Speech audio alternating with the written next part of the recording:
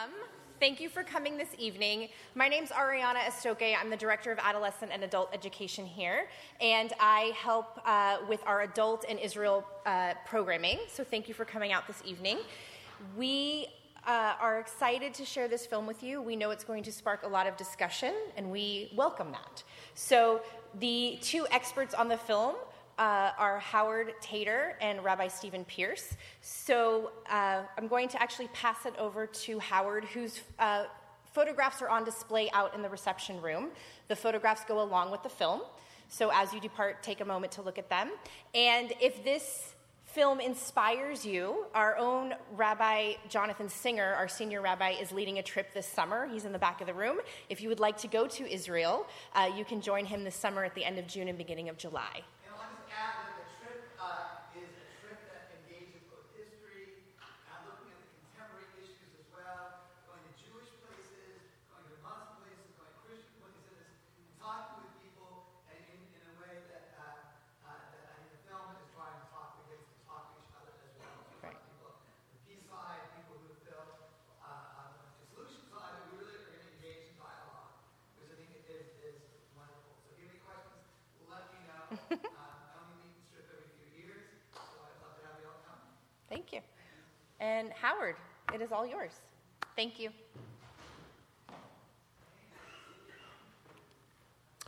First of all, let me thank you all for having me here in your midst while it is 20 below zero back home where we came from. We are deeply grateful to all of you for accommodating us and getting us out of Chicago at just an ugly time.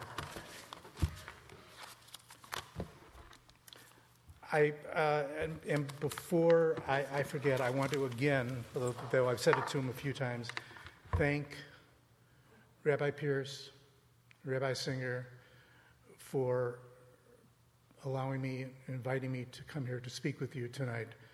It's not an easy topic to discuss, but Rabbi Singer took a lot of courage, and I use that word intentionally, to say yes, we need to have broad discussions, and I salute him for it, as well as my dear friend Rabbi Pierce, who I've known for several years, whose friendship I cherish.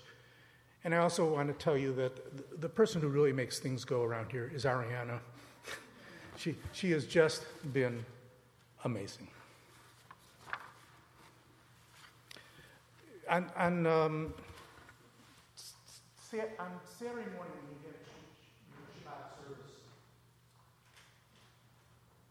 I know in our congregation, one of the prayers that we recite in our minyan service is Modim Anachnu Lach. We give thanks, and it's a recitation of several prayers. Each thing is then followed by Modim Anachnu Lach. And my favorite part of the prayer is as follows: for high hopes and noble causes, for faith without fanaticism, for understanding of views not shared. Modim Anachnu Lach. And I think that's the best way I can come up with to start the presentation for tonight, for understanding of views not shared. In the spring of 2016, I participated in an interfaith journey to Israel, the West Bank, or occupied territory, depending upon your point of view, in the Aida refugee camp. For 12 days, we were led by both an Israeli Jewish guide and a Palestinian Muslim guide. Our small group was given dual narratives on the events, politics, history, and everyday life in Israel and Palestine. Our primary objective was to listen and learn with an open mind and an open heart.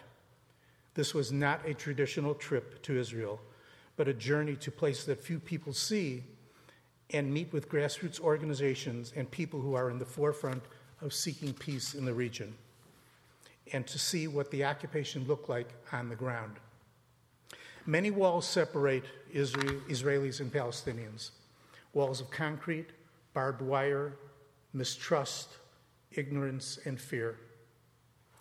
We were joined on the journey by Anne Maqsood, who is a world-renowned producer of documentaries, and the film you're going to see in a few minutes is a product of that journey and her work. Our group's goal was, in part, to scale some of the walls that we encountered. The movie itself has earned international acclaim and numerous awards. It is not a history of the Israeli-Palestinian conflict since 1948. It is not that at all. With all of its moral complexities and tragic suffering on both sides, rather, it invites and challenges the viewers to question their own assumptions, their own beliefs, and their own prejudices. Both narratives that I heard on the journey, Muslim and Jewish, both narratives are authentic. By listening, we became aware of the human dimensions of the conflict, the moral complexity, the pain, and the possibilities. Moreover, by listening to it, we became a part of the story. Along the way, we met the founders or representatives, Jewish, Muslim, Christian, and Druze, of numerous peace-seeking organizations. Organizations such as Bustan Yafa, which is a Jewish and Palestinian bilingual kindergarten in Yafa. It's operated by a Muslim and Jewish husband and wife. Simi and Mazin, they're an Israeli Jew and an Israeli Palestinian who are trying to promote tourism in the Galilee and together own Kibbutz Inbar. Oded Ravivi, the mayor of the Yefrat settlement and close friend of Prime Minister Netanyahu. Ali Abu Abwad and Shaul Judeman of the Roots Project, a joint Israeli-Palestinian initiative. We met with Physicians for Human Rights, an open clinic in Haifa. Adalah, a nonprofit Palestinian legal aid center in Haifa. Ibrahim Ahmad Abu al-Hawa, founder of Jerusalem Peacemakers. Lydia Eisenberg of the Center for a Shared Society at Givat Haviva. We met with Rabbi Arik Asherman, who was at that time the head of Rabbis for Human Rights. And he guided us through the tense Palestinian neighborhood of Sheikh Jarrah in East Jerusalem, where unprovoked and unannounced demolitions and evictions in Palestinian homes are a daily occurrence.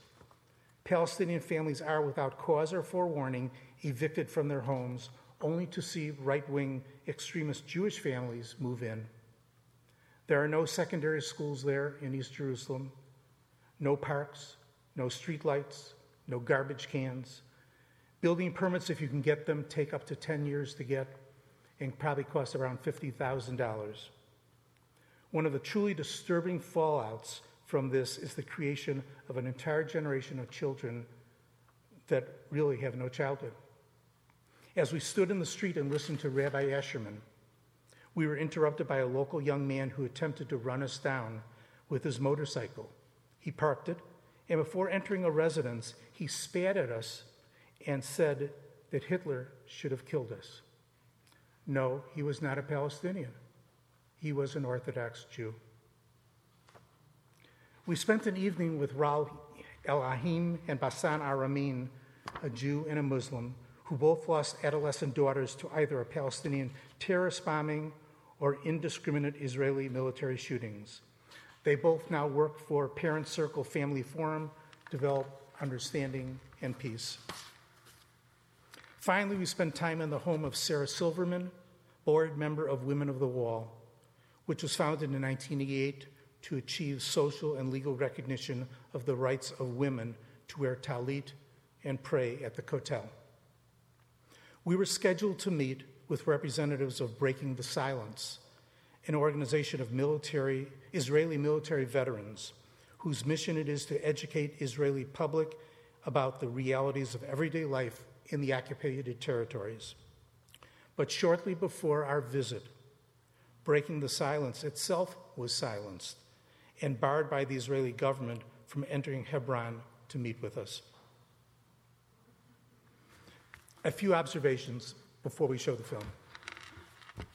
The greatest experiment in the history of the Jewish people, the greatest, the creation of the State of Israel, and a country I dearly love, has evolved into the oppressed becoming the oppressor. and the relinquishment of the moral high ground. What began as an attempt to use the fruits of victory from the 67 war as a bargaining chip has grown into occupation, oppression, and colonialization. Jerusalem, the West Bank, and the occupied territory have lots of fences, separation walls, green walls, barriers, Area A, Area B, Area C, but what it really needs is more bridges. As Thomas Friedman wrote in the New York Times, this isn't your mother's or your grandmother's Israel anymore.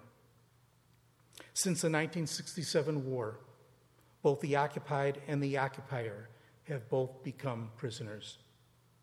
To quote Ralph Waldo Emerson, when you put the end of a chain around the neck of a slave, the other end finds its way around your neck. The reality of the conflict today, in my opinion, is that a two-state solution is impossible to achieve.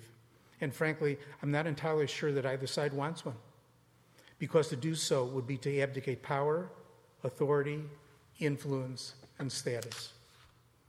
The strategic placement of the vast network of settlements makes the creation of a contiguous Palestinian state just about impossible. Further, the honoring by Abbas and his Fatah party of terrorists killed in action and the money given to their families does not further peace in the hearts of Israelis. Neither side, Israel or Palestine, owns truth, and the right-wing zealots on both sides have become a cancer on the soul of a viable solution. The oppressive and almost impossible building permit requirements for Palestinians in the occupied territory and the shutting off of water supplies to punish entire neighborhoods of suspected or actual terrorists eats away at the moral and ethical fiber of the Jewish state and its Jewish values and are destroying the country from within in a way that a neighboring country could never do from outside.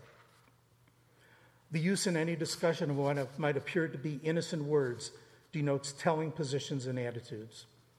The seemingly innocent use of words such as Israel, the Holy Land, Israel and Palestine, Palestine, Samaria and Judea, the occupied territory, Palestinian Israeli, or Israeli with Palestinian origin, all are charged words which frame any discussion and define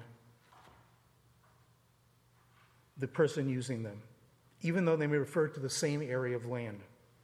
Similarly, each major category in the conflict has untold numbers of subsets. Israel versus Palestinian, Jew versus Muslim, Fatah versus Hamas, rich versus poor, urban Palestinian versus rural, sedentary versus nomad, secular versus religious, Jewish Israeli versus Arab Israeli, Russian immigrant versus European immigrant versus African immigrant, Shoah survivors versus those born in Israel, Sephardic versus Ashkenazi, ultra-Orthodox versus everyone else, men versus women, the general workforce versus those who can't or won't work, and Palestinian Muslim versus Palestinian Christian. Archaeology also is used as a political weapon and creates a flashpoint if it is used to shape history in support of a political and religious view of who is entitled to what land. In addition, tourist maps and booklets are gradually being cleansed. Arabic references for certain sites are being eliminated. What is referred to by many as Al-Aqsa Mosque or Dome of the Rock is now referred to on many tourist maps as Temple Mount. Maps also add sites that are controversial, such as settlements in East Jerusalem, and make the tourist maps political weapons and one-sided. Palestinian communities like At-Atur, Wadi al-Joz, and Iswala do not appear, but Jewish settlements like Malay Har HaZatim and Beit Orot are labeled with the Star of David. It is revisionist history at its best. Hebron was without question, and you will see this in the film, the most disturbing and fearful area we entered.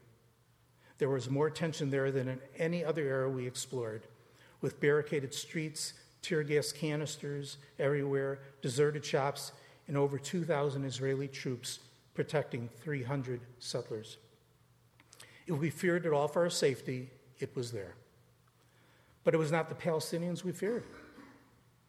It was the anxiety and attitude created by the presence of the army and their weapons always in a firing position. This is what children are raised to understand is life on earth in the West Bank. They know nothing else, and their home life breeds the violence and desperation we see and hear about, with the resulting invisible wounds. So how did Israel get to where it is now? So many people stuck their knives into the peace process, but not one of them can be credited with dealing the mortal blow. Was it fanatical Jewish settlers determined to expand their footprint in the West Bank? Was it Hamas who devoted all its resources to digging tunnels to attack Israel from Gaza? Was it right-wing billionaires like Sheldon Adelson who used their influence and pocketbook to blunt criticism of Netanyahu? Was it Palestinian Authority President Mahmoud Abbas who sacked Salam Fayyad, the Palestinian prime minister who was dedicated to fight corruption and proving that Palestinians deserved a state? Was it Prime Minister Netanyahu whose lust to hold on to power grows year after year? Today's one-state reality, marked by settlement expansion, terror, and incitement, leads only to further bloodshed. But those of us who care about Israel and the Palestinian people are doing both a tremendous disservice by throwing up our hands and walking away from it. There will be no national home for the Jewish people or for the Palestinian people, and no democracy in one state between the Jordan River and the Mediterranean. There will only be civil war, with both sides ingrained with their claim on victimhood. The only solution to the conflict is 2 states for 2 people. That there is no present path to that outcome is not a fact to be accepted. It must be, for each of us, a call to action. Jewish tradition teaches that despair is not an option, that despair is a cardinal sin. In confronting the realities of the Israeli-Palestinian conflict, Israel as a nation should not be confused with Judaism and Jewish values. It is possible to understand, respect, and love Israel, but not in a dogmatic or unthinking way, and not in a fake or contrived Israel. It is possible to celebrate the Zionist miracle from its startups to its independence, to Dimona, to the occupation, while remaining affectionate, critical, realistic, and morally grounded. Are we content to simply know what we know? There is nobody so blind than when he is unable to see. There is nobody so dumb than when he refuses to speak. In closing, as we're about to show the movie, I want to quote from anthropologist Joe Roberts, who said the following: "The identity of a nation is rooted in its collective memory, and the collective memories of peoples, like the private memories of individuals, often calcify around a remembered trauma. Understanding and acknowledging the wounds and scars of each other's histories is critical to any genuine reconciliation and peace." When we're done with the movie, it's 56 minutes long. Rabbi Pierce will be joining me for a discussion on your feelings, your reaction. Wherever you are in the spectrum, I welcome it.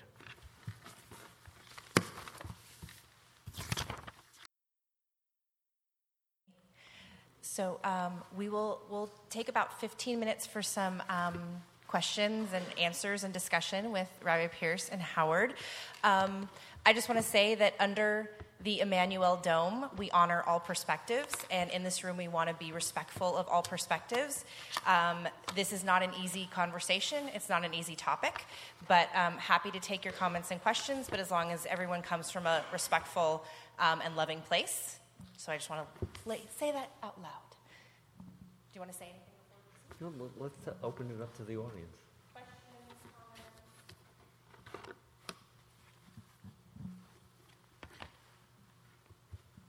In the last scene, it seemed like the Orthodox were allowed to take over that home.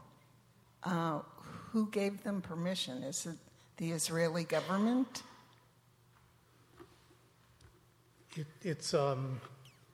It's basically a sometimes de facto, sometimes de jure policy of the Israeli government that enables them to go in there and claim it as their own. It's multifaceted in terms of the policies and procedures, and it's one of the things that is so hard to put your arms around and to see consistency. And then when you start to multiply this, and you saw it on a map in part of the movie there where the settlements are, it's what I was referring to in my opening comments about the fact that the settlements are allowed to go in like that, and it fragments the land that is a subject of what's going on there, and it makes a contiguous state of any sort impossible. Impossible. And by the way, before I forget, I brought copies of the film. And so if anybody's interested in having a copy of it, it's just $25. Just covers the cost from the producer. It all goes to the producer. It doesn't go to me. But I have them if you're interested later on. Yes. I'm a confirmant from Temple Emmanuel. Oh, I'm sorry. There was a microphone. I'm a confirmant from here. I think 54, when Fine and Heller were the rabbis. I am thrilled that this film was shown here. I'm an activist now living in the East Bay. I'm with Jewish Voice for Peace, and several of my fellow members were shocked that I would even come over here and watch this. And I thought, give them a chance. Thank you. I've been there twice. The last time was last March and April. I volunteered at Al Rawad, which is in the Ida camp, and I worked with children there. So, and I lived in Bet Sohor for the 2 months. Mm-hmm. So, and I spent a lot of time over there. I love this film. Thank you. It tells the truth. Our Palestinian guide is from that town. What, Bet Sohor? Yes, that's where he's from. It's a suburb of Bethlehem, if you don't know. First of all, just to echo what you're saying, I think it took a lot of courage on the part of Rabbi Singer, knowing that this is controversial. The feeling that I got in watching this and being part of a trip was a quicksand, that it was just not possible to have a very clearly defined ways of viewing what was happening. There were rights and there were wrongs on all sides. But what was unique about this trip was it's not the typical, let's visit all the Jewish sites. And yes, over those walls there are Palestinians living there. It really enabled people to get down on the floor with people and hear their stories. And then you can begin to draw your own conclusions from that. But Rabbi Singer helped support this production, and a small fund from the Federation also made a grant to make this possible because we think it's important. Boy, it's so hard in terms, when it is a conflict. And I'm friends with Arik Asherman, who was the rabbi who was in the last part of the movie. And yet I know at the same time, I would love you to respond to the complexity. I know that those houses, some of them were purchased by people. The government didn't just say, oh, move in and take Arabs' homes, but they purchased the homes. There was a process there. And then I look at the wall and I think, after all the bombing, I was there during the bombing where Israel tried to go in a different way. But the wall was put up to prevent that bombing and maybe to establish a border. From your perspective, should there be borders? Is the wall, in a sense, not a positive thing to say, well, here's where we should end up? So I'd love to hear your responses. Should there be a wall? I mean, a physical wall? I mean, the idea of a border, ultimately that, yes, there should be a Palestine on the other side of that wall. So Palestinians should be responsible for their own lives in their own land, as opposed to this idea that they can look to the other side. I shouldn't be able to move to Mexico or Canada without permission. That ultimately, if we believe in a two-state solution, don't we believe in borders? The wall was definitely built for security. The bombings that were taking place throughout Israel were outrageous, and in fact, it worked. Given the controversy in this country right now about walls, it's not clear, whether that's the best way to address boundary violations, immigration. But in this case, it was for absolute security, and it did do the job. But it's still there now, and there were injustices. Land was split in half, where one man said he had to travel 2 hours to get what would be, 10 minutes. Yes, in many cases they certainly did. In any situation, there are always justices and injustices that are done, and I think that part of what this trip enabled people to see was it's not always so clear cut. There are gray areas. Yeah. Hi. Thank you for bringing this here. I'm also incredibly pleased and touched that it's being shown, and it's being shown here. And I wonder if you could talk a little bit about responses that you've gotten to showing it, and how does it reach people? I mean, these are things I know about because I care about it and I educate myself. Yeah. But for many people who are seeing some of this stuff for the first time, how do you think, what happens? That's a wonderful question. And it takes us tonight back to the comments I made before the movie when I saluted your rabbi for his courage. And that's what it is. It is courage to be able to hold a forum like this. You have no idea how much of an uphill battle it is. For an uphill battle it is to have congregations open their doors and open their hearts to considering various points of view. It is without question maybe the most surprising part of this journey, which began in March of 2016 and goes on today in my life. I did not realize how difficult it would be to penetrate the congregations, the temples, the synagogues here to be willing to consider various points of view. I think many of them felt like they would be, as it was articulated in the film, traitors. Some of them felt like they may be working against perhaps their own best interests when it comes to maybe members who are pillars of their congregation, and if they don't like it, then I can't do it. And I'll say for the fourth time, that's why I salute you for what you did. I'm next. Thank you very much for making the film, for showing it. It didn't have news for me that I didn't know, but it certainly made it visually clear. Two thoughts, not really, one's a question, one's more of a comment.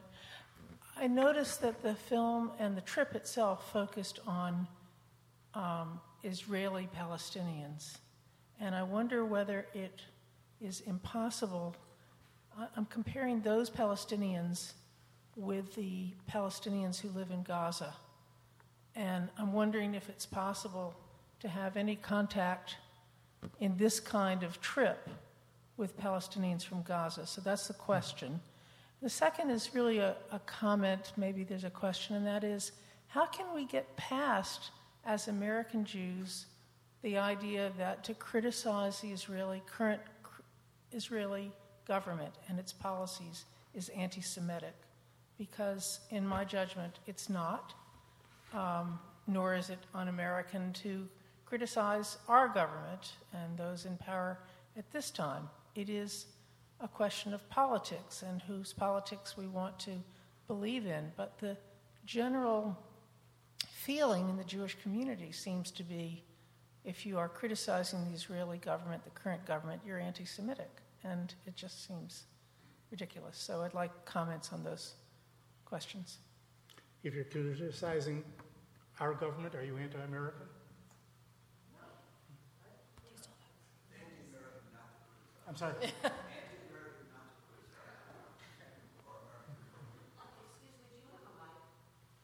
I think this is... You have to stand. Is this... Oh, I'm sorry. Thank you. Thank you. First of all, it's not possible to go into Gaza given the tensions there, so that certainly was not a consideration, even though it would be valuable to hear from some of the people who live there. I guess I'm really asking about Pierce whether the Palestinians that you did come into contact with have some inherent differences in the Palestinians in Gaza. There's such a pastiche of personality traits. In some instances, you could sense the anger that was behind, particularly in the legal center in Tel Aviv, the resentment in other people.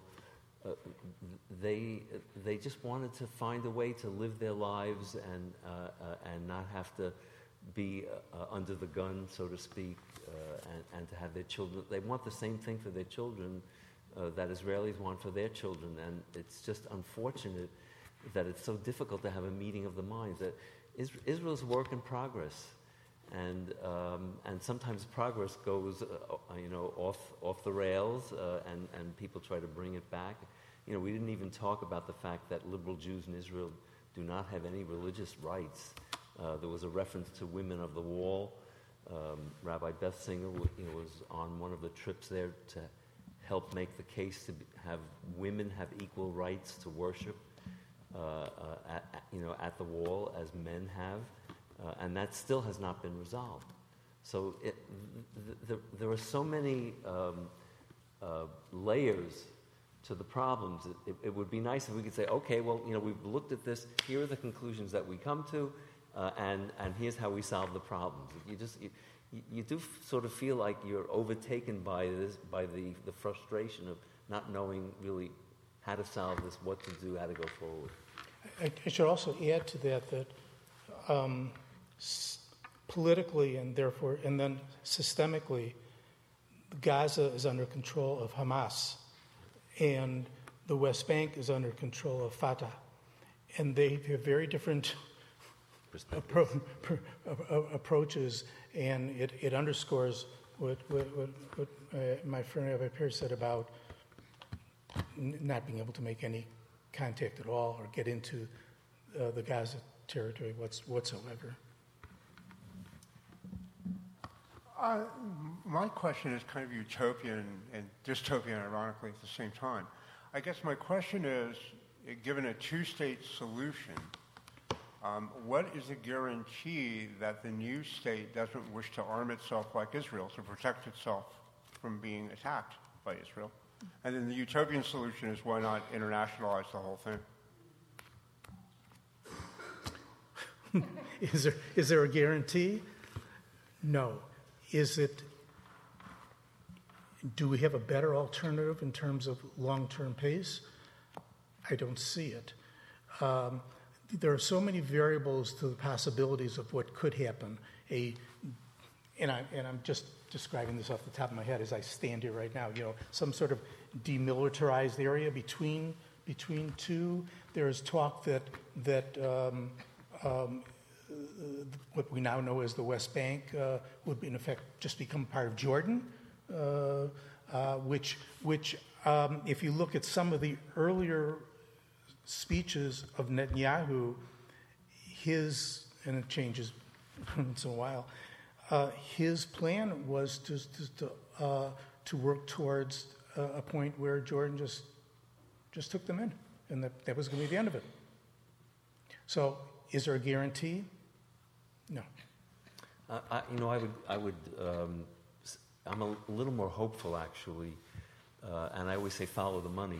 The fact that the President of the United States has really now reduced the support for Palestinian causes may well force people to the negotiation table. Arab nations that were strong supporters of maintaining the status quo and maintaining the heat are now no longer so interested in doing it, now that they recognize that terrorism is like a disease and it spreads even into their own boundaries and borders. So the game is changing, if I can call it a game, And I am much more hopeful than I've ever been that it will be possible, again, follow the money, to use some of the funding that's been out there to create a solution, and one in which it is enforced by the largesse of the nations that want to make it happen. I would add, if I may, there are those in the Arab world who are frustrated with the Palestinian intransigence. There are those in the Arab world who are frustrated with the Palestinian intransigence to not have made a deal for whatever reason. And there were multiple opportunities to make a peace deal. And there's that fear that ultimately the strategy on the part of the Palestinians, as it is on the part of the right-wing Israelis, is to never, ever make a deal. I know that our support is for peace, for two states. I think we have to keep our eye on that. I worry the maximalist ideas on both sides of this country, too, are winning out and saying, oh, maybe we should internationalize the conflict or whatever it is. But I think we have to get both groups to come to the table. We shouldn't forget that Israel walked out of Gaza. Israel gave the entire Sinai back to the Egyptians if there was a real partner for peace. So let's hope that we can work towards that. Rabbi, you took a journey into that area through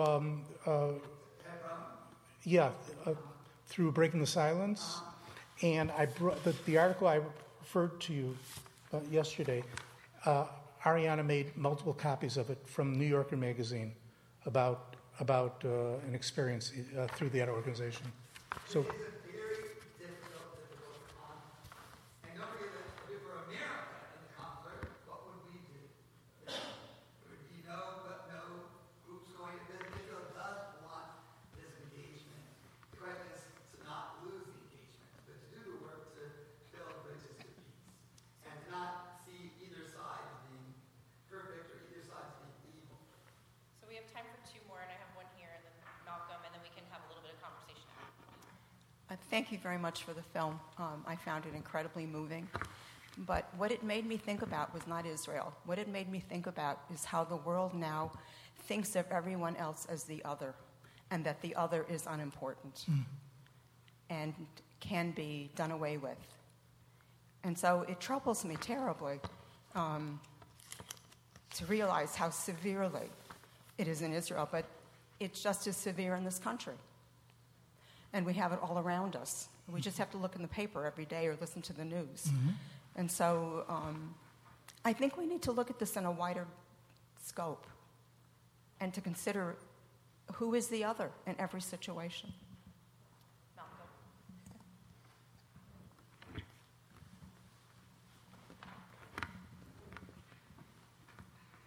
I was very moved from a personal viewpoint. I spent a lot of time in Mississippi in the 1960s. This reminded me very much of what I saw every day there. And you know who the oppressed people were, and you know how little progress we have made. And seeing how the Palestinians were treated, it brought this all back to me. But I want to have hope. And I hear, and when I was in Israel in 2017, we met with Rabbi Asherman, and I went out of my way to meet with Palestinians, and all of them said, we like living with Israelis, we're happy here, but we want our land back. We think we're not treated well, and we should have our land back. How do we have hope? I hear the Palestinians say, stop sending arms here, stop sending money here. Well, if we stop sending arms and money to Israel, we know what the rest of the Middle East is going to do to Israel. Should I be going to Israel? I go to Israel. I spend a lot of money there. Am I supporting this government and what they're doing? How do we, as individuals, make a difference? Do I meet with my legislators and tell them we have to make changes, we have to bring pressure on Netanyahu to make changes? What can we do? One of the common themes, and it's in response to your question, common themes that I've heard in previous forums like this is that goal that we all seek in terms of peace is never going to come from a top-down process. It's going to come from a bottom-up process. And what that means is it starts in rooms like this. And then exponentially, it's done again and again and again, until after a while you look back and you see where you started and where you are now. But it has to start somewhere, and it cannot start at the top. It's got to start at the bottom in order to get to where you're hoping to be. I fully support, I said early on, I support Israel. I do not support BDS. I do not think that's the right way to approach it at all. I love the state of Israel. It's just that I think that dream is being tainted and the poison that we had 7 years ago. I lose track of time. Pardon? We were lied to as kids. Well, that was one of the points that Judith Taylor made in the film, that Israel was the land. I remember when I was a child, I had an aunt and uncle that went to Israel in the 1950s, I think like 1953, and they sent me a postcard of an Israeli on a horse in an orange orchard, and that was always my view of Israel. None of what has bubbled up was really part of the whole gestalt of viewing Israel. So now it's all bubbled up, and we have to figure out a way to try to move the fringes closer to the center. I mean, that's always the most difficult part. How do you get people? I always say that in any negotiation, you should always get some of what you want, but you should never get everything that you want, and then you know it's successful. So both sides are going to have to give up something to get them to resolve this whole thing. My hope is that one day this will just be a shadow of an unhappy time in the past, because there are so many factors out there that will change the world, that these for example, borders don't mean that much anymore when you can fly across Israel in less than 20 seconds in a jet. So what is the point of having these very strict borders when they don't mean anything anymore? That's I think one of the issues that we're having in this country with the border wall. Will it do what the Maginot Line did not succeed, the Great Wall of China did not succeed in doing? There's got to be a different way, and hopefully there are some smart people that are working on that. I really appreciate what you just said about the fringes and moving to the middle.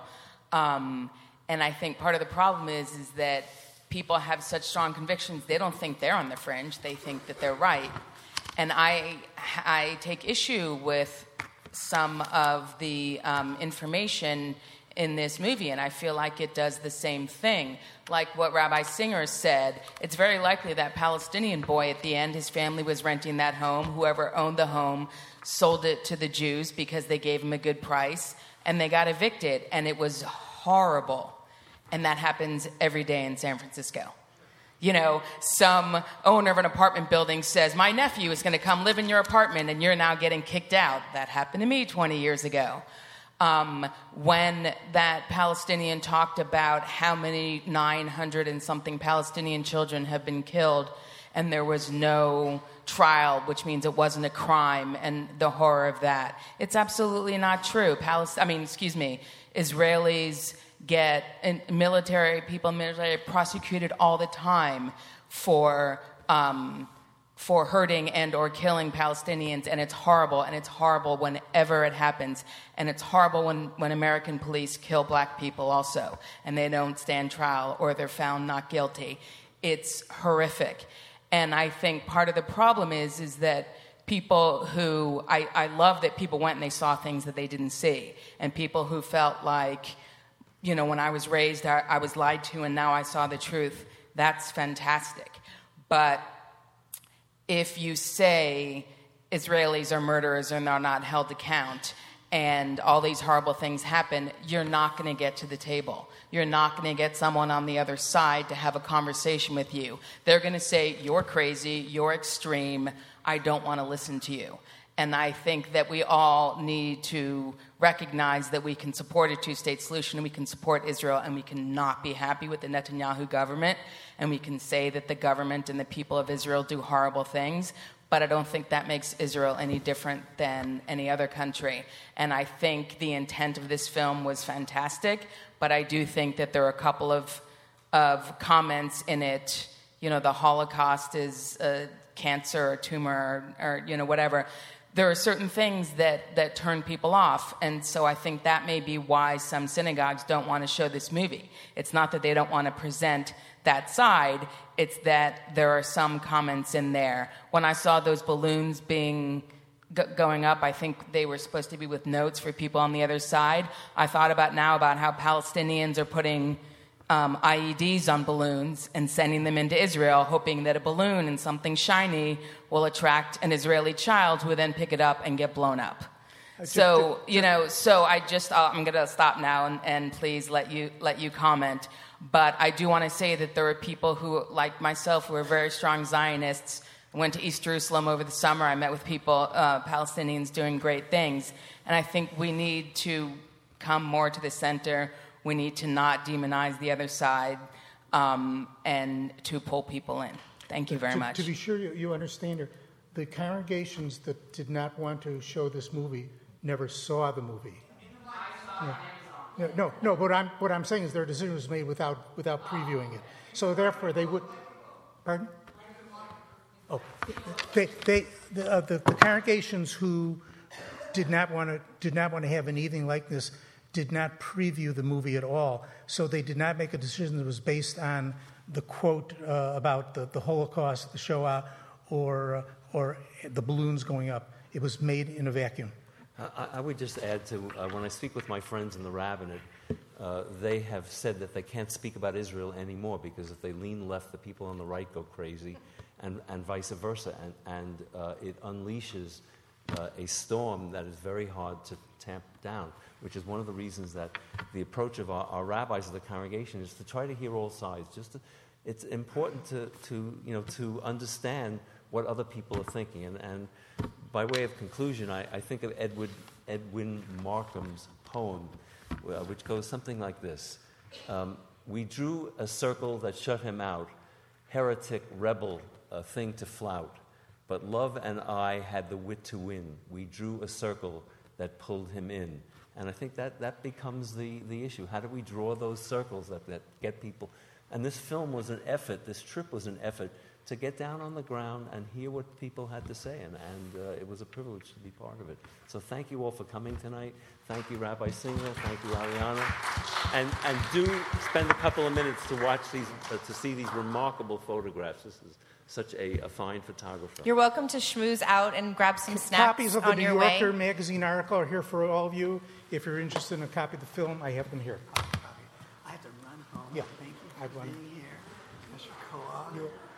Really. Two. This has been a gift. I'm glad. It's great to have you and the wife here. I Got a good community on that. That's his department. I wasn't sure.